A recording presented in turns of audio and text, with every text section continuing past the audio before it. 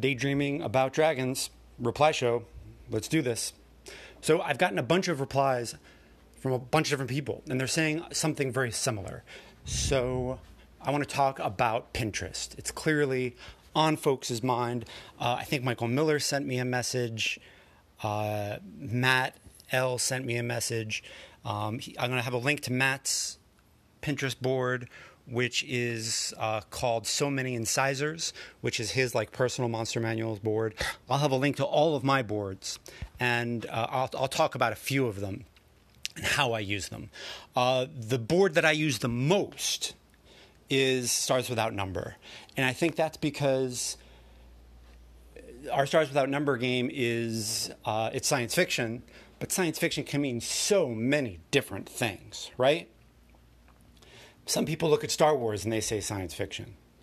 So we need to really narrow it down. And what I like to do is I can say hey, this is what an old school battle cruiser looks like. This is what a technology from another era looks like. This is what technology that the aliens made looks like, that they left behind. So I can use that to narrow down images. I also like it just as an exercise. If I have an idea for a campaign, to throw up a Pinterest board and just put images in it that inspire me and make me think of that game. And it narrows things down for me in a way that is really concrete. So I'm going to talk about a few of them and talk about a few of those boards specifically. You can go to those boards while I'm doing it and follow along. I'm just going to do it for a few, not for all of my boards, because then we'll be here all day. Here we go. Pinterest Delve. Let's do it. Sorcerer is a Pinterest board I use a lot because when you start a Sorcerer game, you're kind of setting a tone, and that's in the text of the book a lot. And in the culture of play, we used to create these one-sheets where we would talk about the bibliography and the vibe and maybe include a picture or two. And I will include a link to one of my one sheets. And I think it's a really valuable, making a one sheet for a game, a handout with a couple of rules, nothing overwhelming, a picture or two attributing the artist, right? So if folks want to track them down and hire them or pay them for a thing, they can. And maybe a little quote is really good. Mine was called Blood Simple. And it was classy. It was a lot of fun to make, too. And if you want to kind of learn some layout skills, it would be a good way to do that. I did not, but you could. And the reason why I think I wanted to make one for Sorcerer is because the book, in the text, it talks about world building through bibliography. And the bibliography in the original book is right up front. Right? He doesn't bury that in the back. The bibliography for the game and what has inspired him is right in the beginning, which I think says a lot about the game. And you really want to world build through tone and theme, and not so much through creating an expansive history that goes back to the beginning of time. You want to do that kind of thing where you're discovering that stuff through play. So Sorcerer definitely gets a Pinterest board because it almost was Pinteresting before Pinterest was Pinterest, right?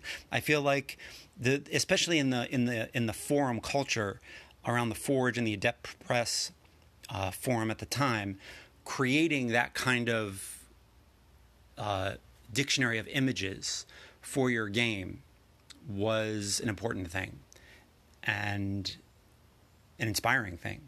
So yeah, check it out. And you'll see that my Pinterest board is all over the place. And the Pinterest boards I'm putting up are definitely not for one campaign, right? I think there are every 2 or 3 pictures, there are dozens of campaigns in here. I think you could take any one of these pictures and almost make a campaign out of it. And it's just, you get a feeling. What I like about putting together these boards is you get a feeling for what you like and what you don't like. And that's super important. So let's get to that a little bit more and talk about what I don't like. On to the next. So I put together a very specific Pinterest board for a Burning Wheel game I ran for years called Traditions of the Sword Lords. And it was this Pinterest board is a board that I put together with myself and my buddy Rachel. And it was interesting to put it together because you have to go through so much fantasy art, right? And you're putting in search terms and you're looking up different fantasy art and finding fantasy artists you like and finding ones you don't like. And what I was noticing in fantasy art is that there's so much anime inspiration, and you get these huge berserk-style swords that are a bit oversized. And I knew I didn't want that for this game, which is a good thing to know, right? It's good to know what you like, and it's also really a valuable thing to know what you don't like. And it's just, it can be hard to draw those lines. And Pinterest allows you to do that and show like, hey, this is what this is about, right? Because sometimes a Warhammer image works, and sometimes a Warhammer image does not work. And why does one work and the other not? And that's a really interesting thematic thing to kind of be putting together for your games. So, yeah, Pinterest helped me figure out that feeling for the Sword Lords game. And I knew it going in, but it was a lot of fun doing that. So, rock on for Sword Lords.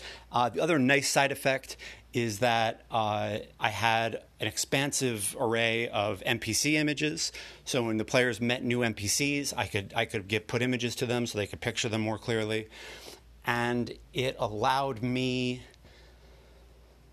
to have an artifact from the game. I can look back at that, along with the actual play posts, and think back fondly, which is really nice. So that's another nice side effect of having a Pinterest board for your game. And opening that Pinterest board to the other players. Opening up so that it's not something you're doing alone. Once you set that tone, it can become part of the discussion. So, thumbs up. On to the next. So the next couple are games I have not played. I don't even know if they're games. Are these campaigns? What are they? What's going on? All right. So I've got one called Dwarven Mining Company. That's totally just a Burning Wheel campaign I want to play someday. Absolutely just a game I'm daydreaming about when I'm not daydreaming about dragons, although there certainly will be dragons in the Dwarven Mining Company game. I love the idea of someone playing a working class, blue-collar, badass dwarf trying to get their business in the green. The Dwarven prince owes them a heaping load of money because they're feasting all their lords all the time. And they've got to keep the tunnels clear with trolls so they can get the metal out of the earth. And you can see that in my Pinterest board. I've got another one called City Guard D&D Noir. What is that? I have no idea. I just know that the idea of The Wire meets D&D appeals to me. And the Maltese Falcon, that kind of vibe in the D&D world, in a setting that has, is in a city choked with adventurers trying to make it big, that fascinates me. So City Guard D&D Noir is in there. What does it mean? I'm not sure. Not sure yet. I've got Primordial World. What is that? Okay, I'll tell you. I've got this idea for a prehistory D&D game before humans had risen to power, and it's just lizard people and dinosaurs. And of course, there's a comet coming, right? There's a comet just coming. It's in the sky. You can see it, and it's going to hit the Earth before the game is done and end this civilization. So it's kind of like playing a game on the Titanic, right? You know it's going to end. It's just a matter of how and when. And that is a ton of fun. And what else should I talk about with that? And there's one other that I should talk about called The Riddle of Blood, which is a campaign I did run. But I didn't run it with this Pinterest board. I kind of made this Pinterest board in memorial to it. So Riddle of Blood was a hack of the game Riddle of Steel, and in which you played heavy metal vampires dueling with swords, cutting off each other's hands and arms. And the cool thing about that game was when you cut off someone's arm, it happens in the mechanics and it's brutal. And I like the idea of when you hack off a limb in vampiric heavy metal dueling, you take that limb with you and you own it. Maybe they have to ransom it back. Maybe they never get it back. You can use it to cast spells on them. Blood magic, brutal stuff. And I hope that's shown in the Riddle of Blood aesthetic. All right. So there are a couple of times where I'm the campaign isn't there yet, or maybe it happened a long time ago, and I'm remembering it or thinking about how I would do it now, and I'm just using the board to put together images and get daydreaming about it. So those are some thoughts. All right. Let's get to a possible concern I have with Pinterest. So the reason why I didn't jump on this Pinterest idea earlier is I do have a concern, okay? I use Pinterest a lot. I like it. It's fun. It's a fun tool. My concern is that sometimes it takes art, it skims art off the internet, and it doesn't attribute the artist properly. So when you're using this stuff, when you're linking to it, when you're showing it to your friends, when you're talking about how cool that image is, try to find the artist's name, try to get it in there. These folks work really hard to acquire the skills they need in order to make this beautiful, moving art that inspires us. So let's take a moment and make sure they are given proper respect. It's my only concern about making a whole show about Pinterest is, am I doing right by the artist? Am I doing right by the person whose labor created this inspiration? And sometimes yes, sometimes no. And that concerns me. That worries me. So it hasn't stopped me from using Pinterest yet, but it's on my mind. And I'd like it to be on all of our minds. If you have some thoughts on that, if you have some more developed thoughts on that, I'd love to hear it. Hey, I'd like to welcome a new voice to the conversation.